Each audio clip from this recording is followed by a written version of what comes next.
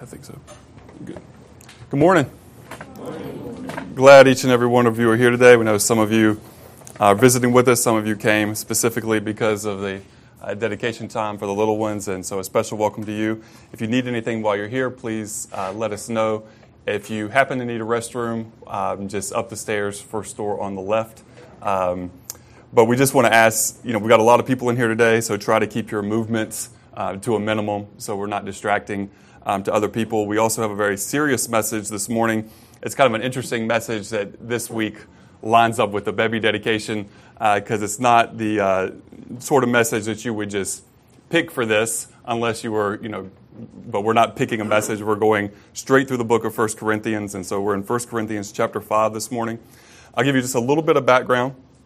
The Apostle Paul planted the church in the city of Corinth. He lived there for over 2 years, and then he left. And after he left, people that had come to know Jesus, to believe in him as Savior, some of these were Jewish people that had grown up in Judaism.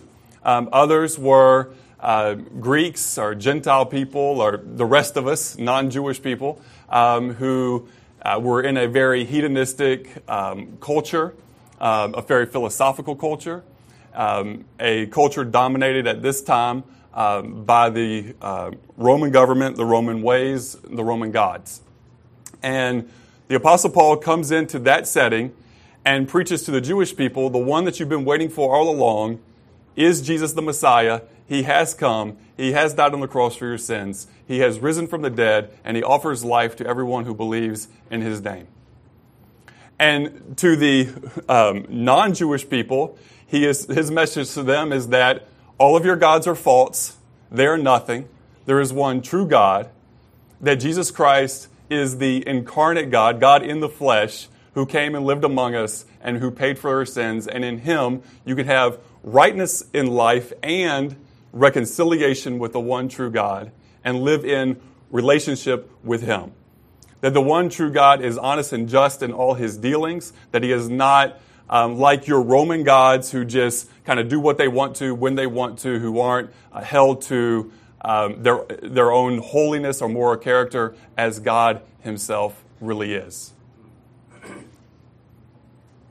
And along with this, as people are coming to believe in Jesus, he's teaching them that if you believe in God, that God expects you to live your life for God's glory and honor in a way that loves God, in a way that loves your neighbor as yourself. In a way that honors and respects every person as made in the image of God. That does not take advantage of people and that seeks purity in one's own life. And the bar is high. The standard is high in terms of how Jesus expects his followers to live, because we were supposed to look at Jesus to model his life and to live in the same way that he lived, with the same sort of purpose and moral character. Of course, we know that in our own sinful human flesh, we cannot do this. We can only do this by believing in Jesus, being made a new creation, our spirits being made alive within us, and dying to our flesh and saying no to our flesh. We can only do this by the power of the Spirit of God in our lives, by being active in the Word of God and staying strong with one another in fellowship in the church. We cannot do this alone, and we certainly cannot do it in our own flesh. But we've already seen in the first 4 chapters that the church at Corinth has been distracted. They've gotten into kind of this hero worship where they put one teacher above another, even though these teachers that are being talked about, Paul and Apollos and Peter, all taught the same doctrine, all taught the same teachings. And so there's really no reason for it to be picking and choosing between them. But yet, that's kind of the natural human tendency, is to say, I like this guy, my guy's better than your guy. My team's better than your team. And to create this, create divisions even where they don't exist. It's part of the human flesh. And so he's dealt with that issue. And now we're going to read chapter 5. It's only 13 verses. We'll read it and then we'll go back through it. But let's go ahead and read the word. We'll pray and then we'll get into the specifics of the lesson. He says, it's actually reported that there is sexual immorality among you, and such sexual immorality as is not even named among the Gentiles, that a man has his father's wife. And you are puffed up, and have not rather mourned that he who has done this deed might be taken away from you. For I indeed, as absent in body but present in spirit, have already judged, as though I were present, him who has done this deed. In the name of our Lord Jesus Christ, when you are gathered together along with my spirit, with the power of the Lord Jesus Christ, deliver such a one to Satan for the destruction of the flesh, that his spirit may be saved in the day of the Lord Jesus. Your glorying is not good. Do you not know that a little leaven leavens the whole lump? Therefore, purge out the old leaven, that you may be a new lump, since you truly are unleavened. For indeed Christ, our Passover, was sacrificed for us. Therefore, let us keep the feast, not with the old leaven, not with the leaven of malice and wickedness, but with the unleavened bread of sincerity and truth. I wrote to you in my epistle not to keep company with sexually immoral people. Yet I certainly did not mean the sexually immoral people of this world, or with the covetous, or extortioners, or idolaters, since then you would need to go out of the world. But now I have written to you not to keep company with anyone named a brother who is sexually immoral, or covetous, or an idolater, or a reviler, or a drunkard, or an extortioner, not even to eat with such a person. For what have I to do with judging those also who are outside? Do you not judge those who are inside? But those who are outside God judges. Therefore, put away from yourselves the evil person. Let's pray. Heavenly Father, we thank you for this day that you've given to us. I pray that you would help us to quiet our hearts before you now, God, to listen to your word, that you would speak to us, that your truth would be known and that would be known clearly and simply, and that we would apply it to our lives, and we would apply it to our church as a whole. Lord, our flesh is weak, our flesh is prone to sin, and we need your help. Help us to understand the seriousness of sin, the destructive power of sin. Help us to understand how holy you are, God, and how you are worthy that we would fight against sin in our own lives and in our church, and that we wouldn't tolerate it, Lord. Help us, we pray. We need you, Jesus. Thank you that you died on the cross for our sins, and that you are a risen Savior, and that you will return. In your name, Jesus Christ, we pray. Amen. Anybody need a vomit bag? That's what I first think of when I read verse 1, where it talks about a man sleeping with his stepmother.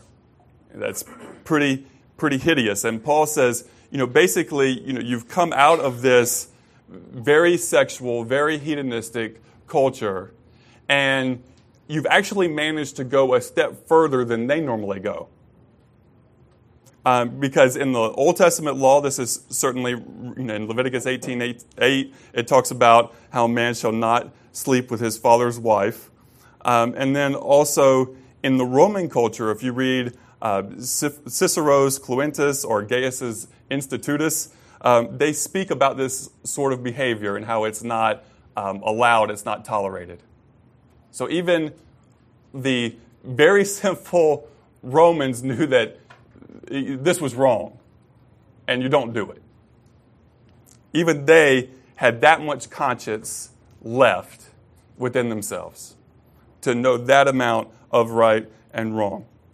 So Paul is not only shocked that this happened, but he's even more shocked of the church's reaction to it. That the church is willing to tolerate it, and it doesn't seem that they just don't only tolerate it, but that many people within that church are not concerned with it at all, and are a little puffed up about themselves, are prideful about themselves and of who they are. And I think there's a few different reasons for this. I'm going to propose a few different reasons. The first one we've already mentioned briefly, but having the wrong priorities. Majority of the people in the church at Corinth at this point in time have the wrong priorities. So they're concerned about the things that God isn't really concerned about. And they're not concerned about the things that God is very concerned about. They have a complete mishandling of what is important and what is not important. I believe the majority in this fellowship, this church, are making their own compromises. And so their own lives are full of unconfessed sin. Not to this grievous a nature, but they've got their own compromises. They've got their own unconfessed sin, and therefore they're in a spiritual fog themselves. So they're not seeing clearly how hideous this act really is. Because their own hearts are corrupted. I think there's also a little bit of a prideful attitude there about being an accepting community, a non-judging community, where anyone can just kind of be as they are and be part of it, and it's not a problem. They've taken openness way too far. And we're going to talk about how that breaks down, because I don't want you to misunderstand what I'm saying. Because some of you will pendulum swing it too far. So just hold your horses before you make too much of it. Just hang tight. We're going to get there. So Paul writes in verse 3, I indeed, he says he's absent in body, but he's present in spirit. He's already judged this as if he was there, the person who's done this deed. And so he says, in the name of the Lord Jesus Christ, when you are gathered together, along with my spirit, with the power of the Lord Jesus Christ, deliver such a one to Satan for the destruction of the flesh, that his spirit might be saved in the day of the Lord Jesus. Now, these are some strong words. You're going to find harder to find stronger words ever written. These are strong words. But the seriousness of the situation demands strong words. It demands this sort of perspective. So for the moment, I want us to skip the issue of judging, because we're going to get to this issue of judging, because we're all sorts of confused about the issue of judging. We're all sorts of confused about that. So we're going to hold off on that for a few minutes. But I want to talk about the purpose. Like, why does Paul say what he says here? What's his desire? What is the desired outcome? The desired outcome is for the man who has done this wickedness, is for that guy to no longer be a slave of sin. Because right now this guy is in bondage to sin, and he's blind to the sinfulness of his activities. That his flesh would be conquered and that he would live in the Spirit for God's glory and honor. That's what Paul wants for this guy. We see this clearly in 2 Corinthians chapter 2. You have to kind of go there to catch it, a little bit of an overreaction from the church that takes place, and Paul coming back and saying, hold on, you still need to love this guy and forgive him, and if he's repentant, bring him back in. Okay, so that's really important in this. But in order for this to happen, things have gotten so far that Paul instructs the church at Corinth to hand this guy over to Satan. What does that mean? Hand this guy over to Satan. So it means that he's going to be removed from the fellowship. The Apostle Paul has this perspective that this guy who's done this is really a believer, very potentially a believer in Jesus. Okay? So he's going to be removed from the fellowship. He's no longer going to be under the protection of Christ. He's handed over to Satan. So he's no longer under the protection of Christ in terms of his physical life, the things that he experiences on a day-to-day basis. Meaning that he can receive the full punishment for his sin. The consequences, the natural consequences for what he has done. What's the point of this? The point is that the man would be driven to repentance and restored. At any point, this guy has the opportunity to stop all of this just by confessing his sin, from turning from it, from stop sleeping with his stepmom, and to confess that it was wrong, and to ask for forgiveness. Everything ends. He's right back in the church and in fellowship. He's no longer handed over to Satan. He's back under protection. Okay? But if the man is unrepentant, if he is unwilling to, if he does not confess his sins, the Lord may allow him to be killed, or even the Lord may take him out himself. And that's really, really serious. Whoa. But if you look later in the book, when you read 1 Corinthians 10 through 14, we're going to get to that section a good bit from now. We've got a ways to go. But you're going to see that some people have been taking the Lord's Supper, the bread and the cup, in an unworthy manner, not taking it seriously, living in unrepentant, unconfessed sin. And it said, for this reason, some of you are sick and some sleep, which is a very nice way of saying some of you are dead. That you've been taken out from this world because of how you haven't taken the Lord seriously. That's very serious business.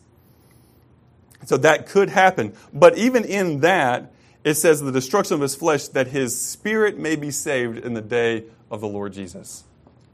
That his spirit would be saved. Whether, the Apostle Paul has this view, Jesus is coming soon, and that's the view that every follower of Jesus should have. That's how we should live life. So when Jesus comes, this man's spirit will be saved, or if this man dies, his spirit is going to be saved. Okay, understand that God cares much more about your spirit than he does about your human flesh, your human body. He cares much more about your spirit than your longevity on this earth. He cares much more about where you spend eternity, and that your experience in that than he does about the length of your life here and now. Because life here is short, no matter what. Okay. So then we get to verse 6. Your glorying is not good. Do you not know that a little leaven leavens the whole lump? Therefore purge out the old leaven, that you may be a new lump, since you truly are unleavened. For indeed Christ our Savior was sacrificed for us. Therefore let us keep the feast, not with the old leaven, nor with the leaven of malice and wickedness, but with the unleavened bread of sincerity and truth. So that leaven and yeast, that's the same thing. Okay, we make bread rise when you can put just a little bit of yeast into a bunch of flour, and it makes it rise, right? It just takes a little bit. So a little bit of unconfessed sin in your life or in my life can mess up your whole life. It doesn't take much because it tends to grow. Unconfessed sin does not stay content staying small. It leads to another, it leads to more, it leads to another, it leads to more, and it grows and it corrupts your whole person.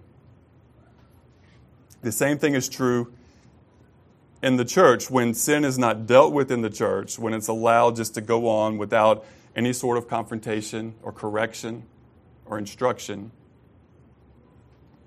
then soon the whole body can become corrupted and die. You could put it another way.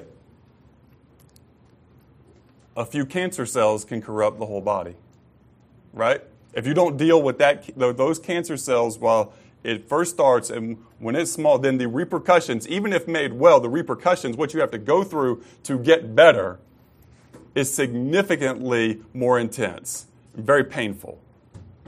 And if it's not caught soon enough, it results in death. So you can think of it like cancer. You can think of it like cancer cells. So sin is serious. But notice that Paul says, since you truly are unleavened. What he means is, if you're a believer in Jesus, there's a spiritual reality that doesn't change just because your actions don't line up with how Jesus wants you to live. Because we're saved by grace through faith, not by works, right? So if you're truly a believer in Jesus, but in this moment you are not living that, and you have sin in your life and unconfessed sin in your life, God's the one who saves. He still saved you. You're still saved. But there's that call, let your practical life match your spiritual reality. So we don't use that as an excuse. We don't say, should we continue to sin that grace may abound? But we say there's a high call in Jesus Christ, and we want to live up to it. We want to live up to the call of Christ, not as far down as we can, just banking on the grace of Christ.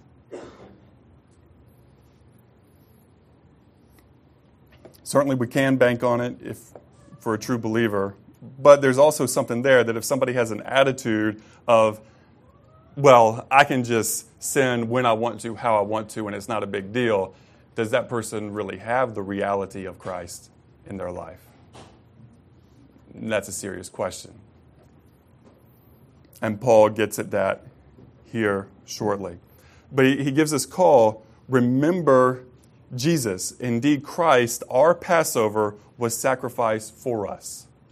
He's reminding of that, the Old Testament, the Israelites coming out of Egypt, and they put the blood of the Passover lamb on their doorpost. And they were spared, and they were freed from their slavery in Egypt.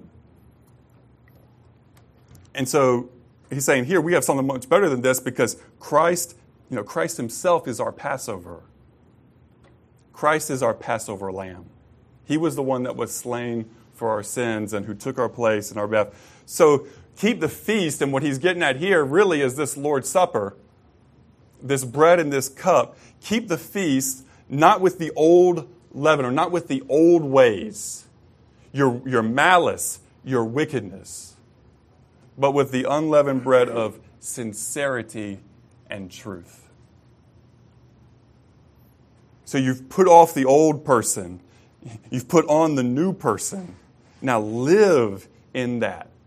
Don't tolerate wickedness in your own life. Don't tolerate wickedness in the church, but live for Jesus. Be sincere in your faith, sincere in truth. I wrote to you in verse 9, I wrote to you in my epistle not to keep company with sexually immoral people. Yet I certainly did not mean with the sexually immoral people of this world, or with the covetous, or with extortioners, or idolaters, since then you would need to go out of the world. But now I've written to you not to keep company with anyone named a brother who is sexually immoral, or covetous, or idolater, or a reviler, or a drunkard, or an extortioner, not even to eat with such a person. For what have I to do with judging those who are outside? Do you not judge those who are inside? But to those who are outside, God judges. Therefore, put away from yourselves the evil person.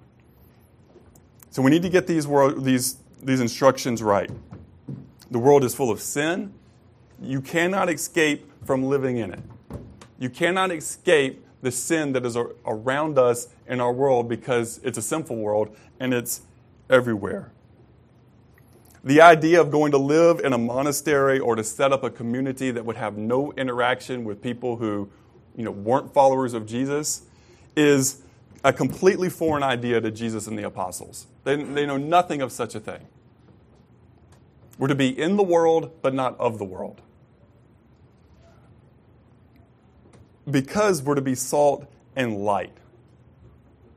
To shine out as light in the darkness, you actually have to be in the darkness. If you're only around light, you're not shining for anything. You're not helping anyone else to see because you're only around light. You have to be around some darkness in order to do some good, in order to show people the good news of salvation in Jesus. We don't wait for people to come into our doors in order to share Jesus with them. We are to go out into the world. When darkness comes to the light, well, that's wonderful. We praise God for that, but we don't bank on it. We can't afford to bank on it. There's too many lives at stake. There's too many people who are headed for hell and headed for destruction that need the good news of Jesus that we have to go out. We don't just wait for people to come in. The church as a whole has the method of wait for people to come in. It is not very effective. It's not very effective at all. Notice what he says here. I've written, to you not to keep company with anyone named a brother who is, and then he gives a list of things. So there's an understanding that some in the church are truly followers of Jesus and some are just claiming to be. Some are just have the label. But he wants everyone to understand with the label comes expectations. If you're going to take on the name of Christ, then that comes with certain expectations. It also deals with the reality that we can't always know everyone who is a follower of Jesus and everyone who is not a follower of Jesus that is in the church. Sometimes you can be deceived. Sometimes you can think someone is when they're really not. Sometimes people are even self-deceived, where they think they are because they've grown up in the church or because they've gone through some religious ceremonies or they've been baptized or they're generally a nice person and they're part of this community that they think, well, I'm right with God then. Well, what are you really banking on?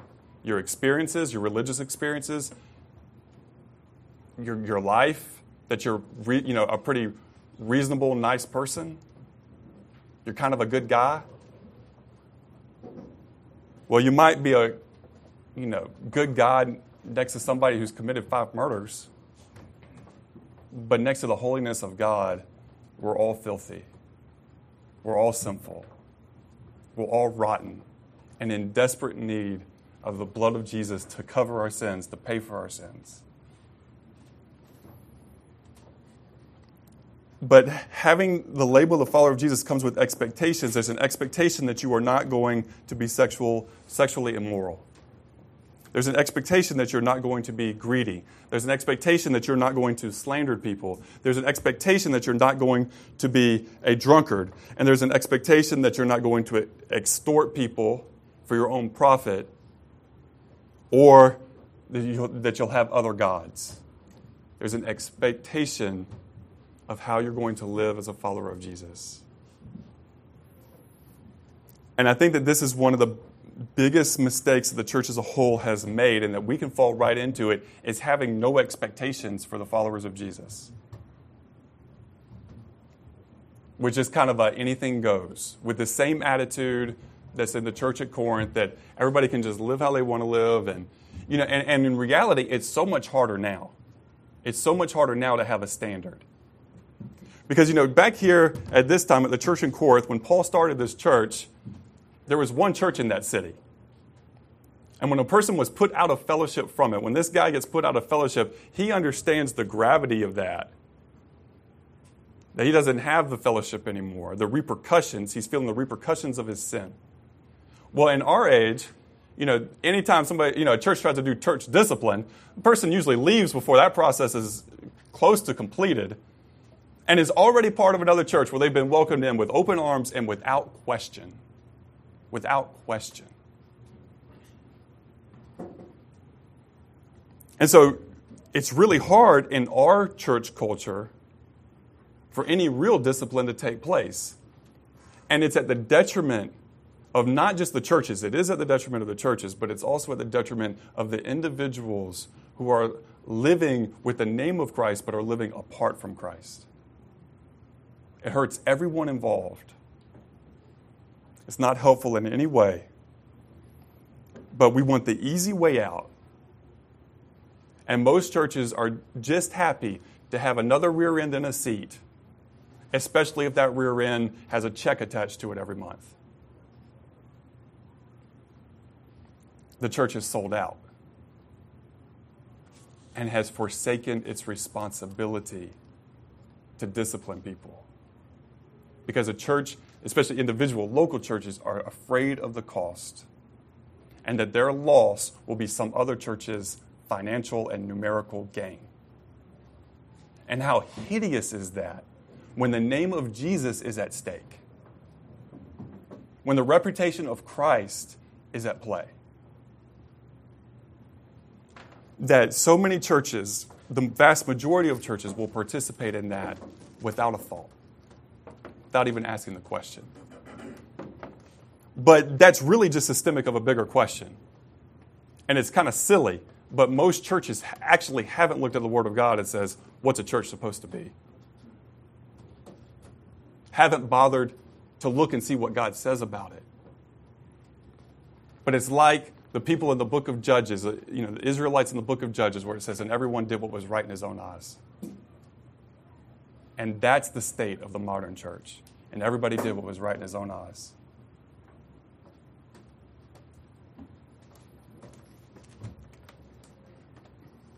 I hope the generations to come, some of which are in this room, do better than that.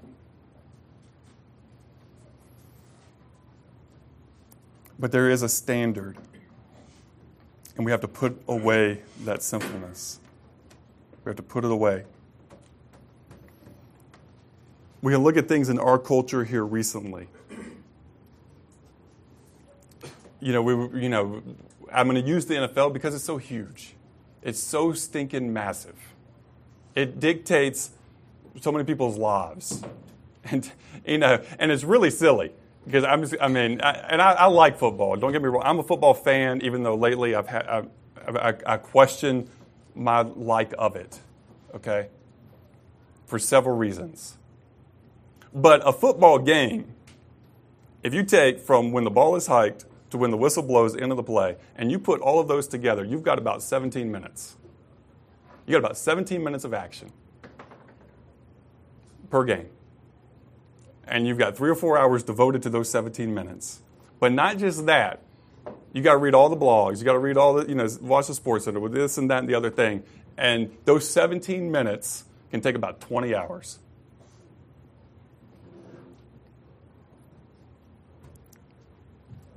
And it's the most popular sport in our country, and it's not close. It's not close. It may change. It may be at its top. It may be at its peak. I don't know. But it's not close. It dominates. And it's a reflection of what our culture likes. It can't be popular without the broader culture making it popular. Do you understand that? I mean, it works both ways on it. It influences the culture, but the culture also influences it. In some ways, it's a microcosm and it's a reflection of our larger culture. So suddenly when this video came out with, a football player knocking out his fiance, which happened on February 15th, but it wasn't until a few weeks ago when there was an actual video where you could see what happened that people actually got upset about it. And it wasn't like it was the first time, because there have been dozens and dozens of other situations. But this video brings things out. But understand something. Since February 15th, over 600 women in our country have died because of domestic violence. 600. Over 600. What does that relate to this? It relates that nothing like that should be named among followers of Christ. You identify the evil in your culture, and you say, as followers of Jesus, we are a contrast society, and we have nothing to do with that. Domestic violence has no place in the life of any follower of Jesus, male or female. It just doesn't. There's no room for it. No room can be allowed for it. It can't be tolerated. But you also have to understand this, that those murders or the extreme acts of violence, that's the extreme end of the spectrum. But what feeds that? Well, it has its roots in a misogynistic culture that objectifies women and certain physical features of women. And it's that culture that feeds many of our problems. It's that culture that feeds the date rape culture that's prevalent at the University of Georgia. That same culture that allows that domestic to be an incubator for that domestic violence that you see in the NFL is the same culture that incubates a culture where it's okay to rape a girl on a date at the University of Georgia. It's the same culture that incubates both of those, just played out in different ways. But notice what it says here.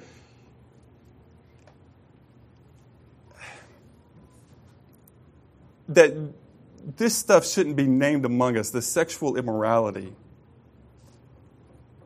Because we have to back even that way up and go, where does that start with? And that starts with temptations to lust, and it starts with pornography. Well, is pornography accepted in the church? It most certainly is. You see what I'm getting at? You're talking about different ends. You're talking about ends of a spectrum from less violent to more violent. But what I'm saying is where it starts and then where it leads.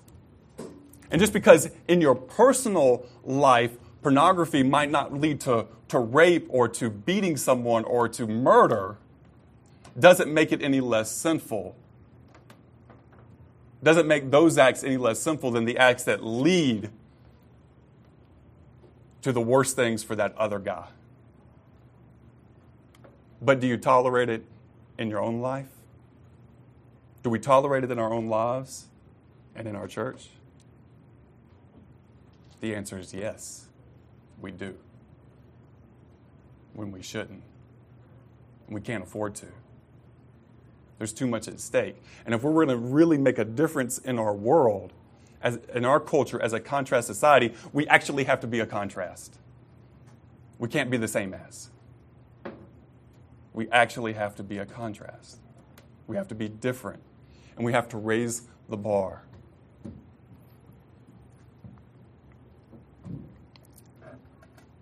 So whoever you are, it just starts with your eyes. It starts with your eyes and your heart. That's where it starts for us. That's particularly, I'm going to speak to everyone on that because we make the mistake of saying, well, sometimes, guys are the only ones who struggle with these things. Well, that's not true.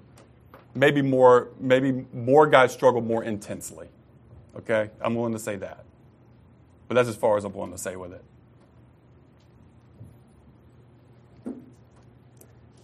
But it's those compromises, just like the church in Corinth was making. If it was today, that church at Corinth, what would you see on their Facebook? What would they be liking? What would they be posting on their wall? And that would tell you the story.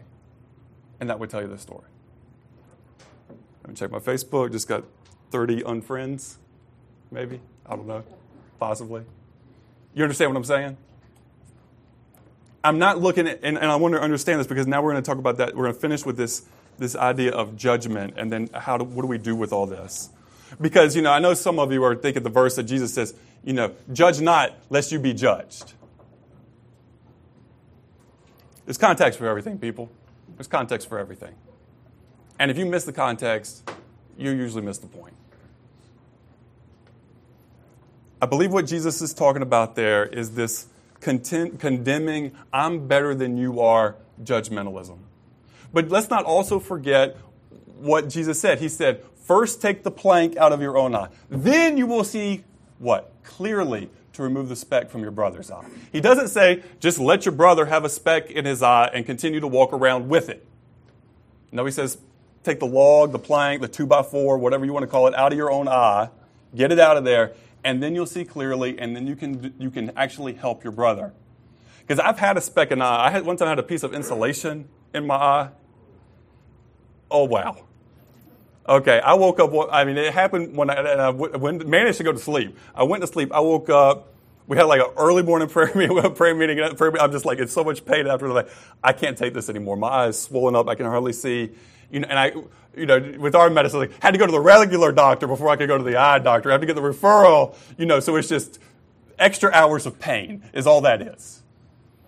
By the time I get to the eye doctor, I'm like, dude, you can you want to take my credit card? You can take anything that's on there, even if I can't pay it back. It does not matter. You can take the house, you can take the cars, we didn't have kids then, but, they might have been on the table too if we had had them. But I'm just telling you, anything, make this stop. And then, he, use his little tool thing, boom, instant relief. Instant relief. And I was just like, man, bless you. Give a dude a hug. Holding on to his feet. Thank you. All right.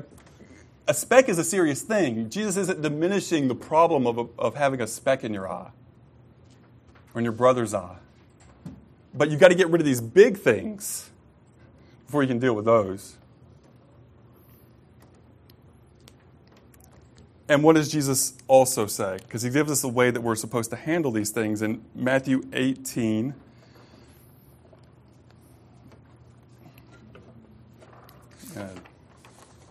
notes. 18:15. Moreover, if your brother sins against you, go and tell him his fault between you and him alone. If he hears you, you have gained your brother. But if he will not hear, take with you one or two more, that by the mouth of 2 or 3 witnesses every word may be established. And if he refuses to hear that, tell it to the church. But if he refuses to even hear the church, let him be to you like a heathen and a tax collector. So this is the order of things. Brother sins against you, and I think as we see in this church of Corinth, this guy's sinning basically against the church and the reputation of the church and the reputation of Christ. And it's right that someone goes and confronts this guy. What you're doing is wrong. So it's a one-on-one conversation. The person doesn't listen, you take 2 or 3 so that there's witnesses to the conversation. The person doesn't listen, you take them to the whole church. And it's dealt with there. And if they won't listen, that person won't listen to the whole church, he says, let them be to you as a tax collector and heathen. Again, you have to understand at this time, tax collectors are traitors to the Israelites working for the Roman government. They're viewed as traitors, so Jesus uses that term. And as those who have no regard for God. Why do you treat them that way? Now, how did Jesus treat those people? He shared the good news with them that they were in their sins and that they needed him. Okay? Like that's, Jesus didn't want to just, throw those people away. He wanted to treat them in such a way that they need to understand we're treating you as though you don't know God, which means you need to know God. Here's the gospel. Here's the good news of Jesus. That's how the church is to respond in these situations. But it certainly isn't easy. And honestly, like I said before, it hardly ever gets there because people that are stubborn and have options usually take them. And right now there's lots of options. No one in our culture has to deal with any sort of church discipline if they do not want to. But usually people who want to are willing to humble themselves and to admit that they were wrong, and things don't get that far in the first place. You see the conundrum. You see the problem. So I hope that is clear. Here the Apostle Paul is saying, we don't judge those who are outside. Notice there's nothing said, Paul says absolutely nothing about the stepmom. She says nothing about that woman. Why?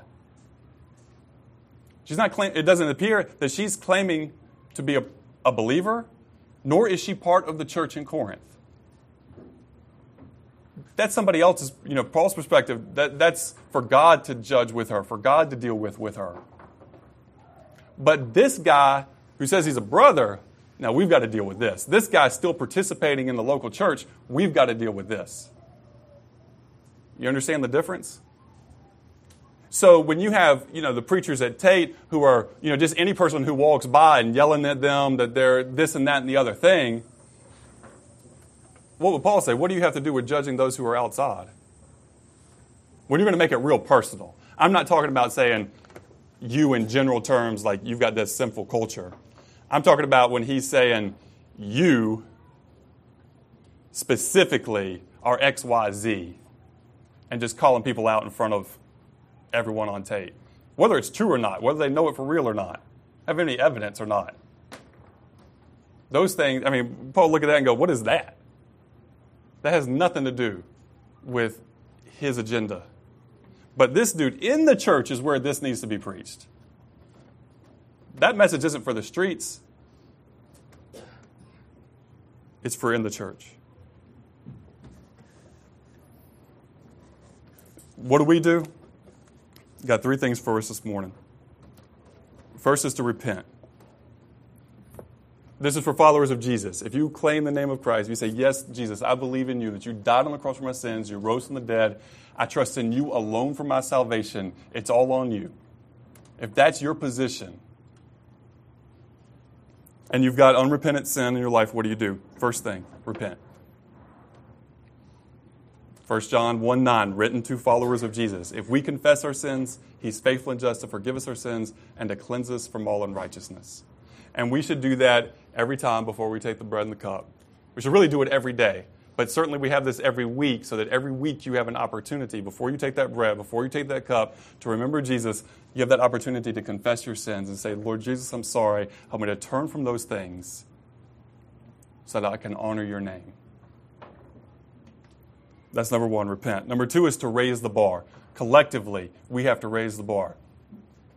Men, I'm going to say specifically in the areas that we've talked about today when it comes to sexual immorality and pornography and these sort of things, we've got to raise the bar with one another and have real accountability. Because we can't tolerate these things because they're too destructive. They're too destructive for our sisters in Christ. I want my daughter to grow up without every even Christian guy that she's around looking at her in a sexual way.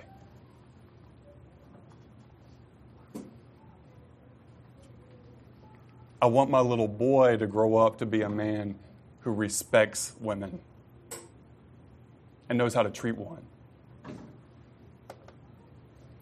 But we need all of us to be serious about that if that's the type of young women and the type of young men that we're going to raise up and grow in the church. It means we have to have some serious conversations. We have to have some serious conversations with our own hearts, with the Lord.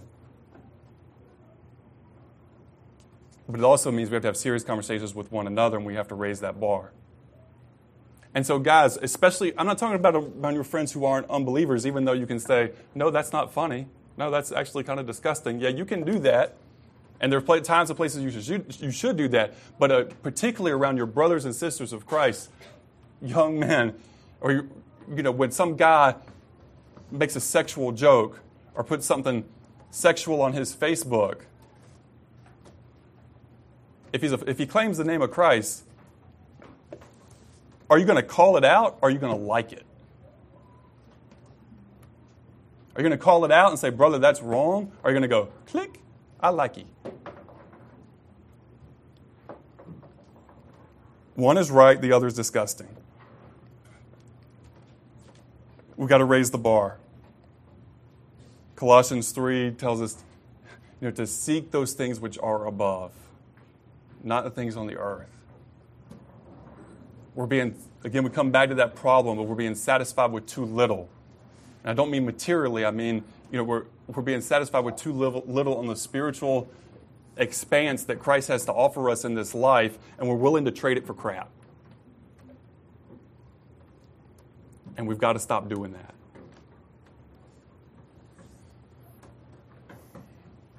Paul would call it dung, if you read it in the Bible. Please don't be too upset. All right. Repent, raise the bar, run to Jesus. This is the last thing. Hebrews 12, 1 and 2. Run to Jesus, keep your eyes on him. Therefore we also, since we are surrounded by so great a cloud of witnesses, let us lay aside every weight and the sin which so easily ensnares us. Hey, you think you're hard to get? You think you're hard to trap? Please. Please. We're called sheep for a reason. Not too hard to trap, not too hard to kill. Lay aside every weight and the sin which so easily ensnares us, and let us run with endurance the race that is set before us, looking unto Jesus, the author and finisher of our faith. For the joy who was set before him endured the cross, despising the shame, and has sat down at the right hand of the throne of God. And he goes on to say, and you have not yet resisted against sin to bloodshed. You haven't gone as far as Christ has gone, because Christ went to the cross. And he died for sin. He paid for sin there. Your struggle against it in your own life and in your own culture, it hasn't gone that far. Don't act like Jesus is asking too much. Because he went all the way to the cross. So what do we do with it? We have to look to Jesus. We have to keep our eyes on him, because my eyes are on me or anything else. I can't. I'm weak. I fail. On my own, it's not pretty. It's just not pretty. In my own human flesh, it's just not. Got to look to Jesus. Got to keep eyes on Jesus. Repent, raise the bar, run to Jesus. Grab hold of him, look in his eyes, don't let go. Like, keep focused on Jesus. That's what this comes down to. This is the reality that we have to strive for, because our reality in Christ is that God looks at us as justified. In the legal sense, because Jesus paid for our sins, we are justified before God. But in our practical daily lives, that call to what the Bible refers to as sanctification, living in the right way before God, we are called to that. And we need to strive for that. And we can't take compromises. Even the little things, a little yeast leavens the whole lump. A little cancer kills all of you. Eventually. Like, don't let it happen.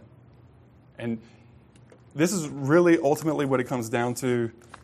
It comes down to willfully being accountable with God and with other people. Willfully being accountable. You need people in your life who love you enough to tell you when you're wrong. You need people in your life who love you enough to say, that's not good enough. Jesus expects more of us. A lot of times what does Proverbs say? The wounds of a friend are better than the kisses of an enemy. That you love enough to cause a sting in a brother or sister for their good. That you're willing to love Christ enough, you're willing to receive that sting. That sting of that's not acceptable or that doesn't meet the standard. To have that sting in your own heart and life. It's something that you have to volunteer for. And you have to ask for. And give other people in your life the freedom to do. Who in your life have you given permission? You can correct me when you see I'm wrong. I expect that you will keep me accountable when you see that I'm wrong. When I'm not living for Jesus like I should, I expect that you will say something to me. Who have you said that to in your life? Do you want real accountability? Or do you want the pat on the back that everything's okay, you're okay, I'm okay, meanwhile, everything just crumbles? An illusion of spiritual health, an illusion of having a good church, or a church that honors God. We can't have it, we don't need it. Jesus is worthy of all of us, of our whole lives. He is worthy that we live for him. As we take this bread and we take this cup this morning, let's say that he's worthy and acknowledge it. But before we do that, I'm sure most all of us have sins that we need to repent of and to say that we're sorry for. And things that you can do so privately, do so privately. But, Scripture also says confess your sins one to another. And some things aren't appropriate for the whole group, especially in detail. You don't need to go to some places. But if you've got a sin that the Lord lays on your heart resonates with more people than just you can confess it. You can confess it for the whole. You got greed, you can confess it. Let's pray. Lord, we love you. We praise you. You're worthy of our whole lives. Lord, this is a heavy passage, and it's a heavy message. But Jesus, you know how much we need it. Every last one of us, we need it, Lord. We need to be reminded that you're worthy and that we cannot afford to compromise and to live like the sinful culture around us. Lord, help us to be that contrast society. Help us to be different, personally and collectively. Lord, we want to raise our kids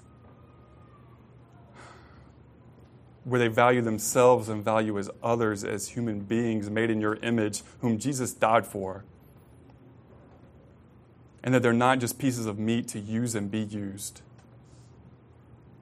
That you have made them and made each one of us for more than that. far more than that.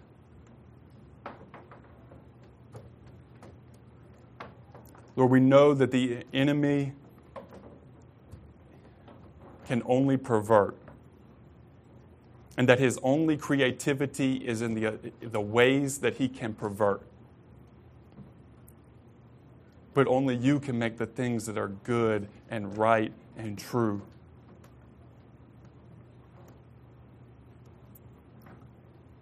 So, Lord, I pray that we would hold on to beauty. I pray that we would hold on to the good, and in our fight against evil, we would not throw out the good, Lord. But we would hold on and elevate the things that you have made as right and true, and that even if they're things that the enemy has perverted and degraded. So please, help us to have right minds and right hearts, to see as you see and to live as you live, as you desire us to live. Dear Jesus, we need you for this. We ask you in your precious name. Amen.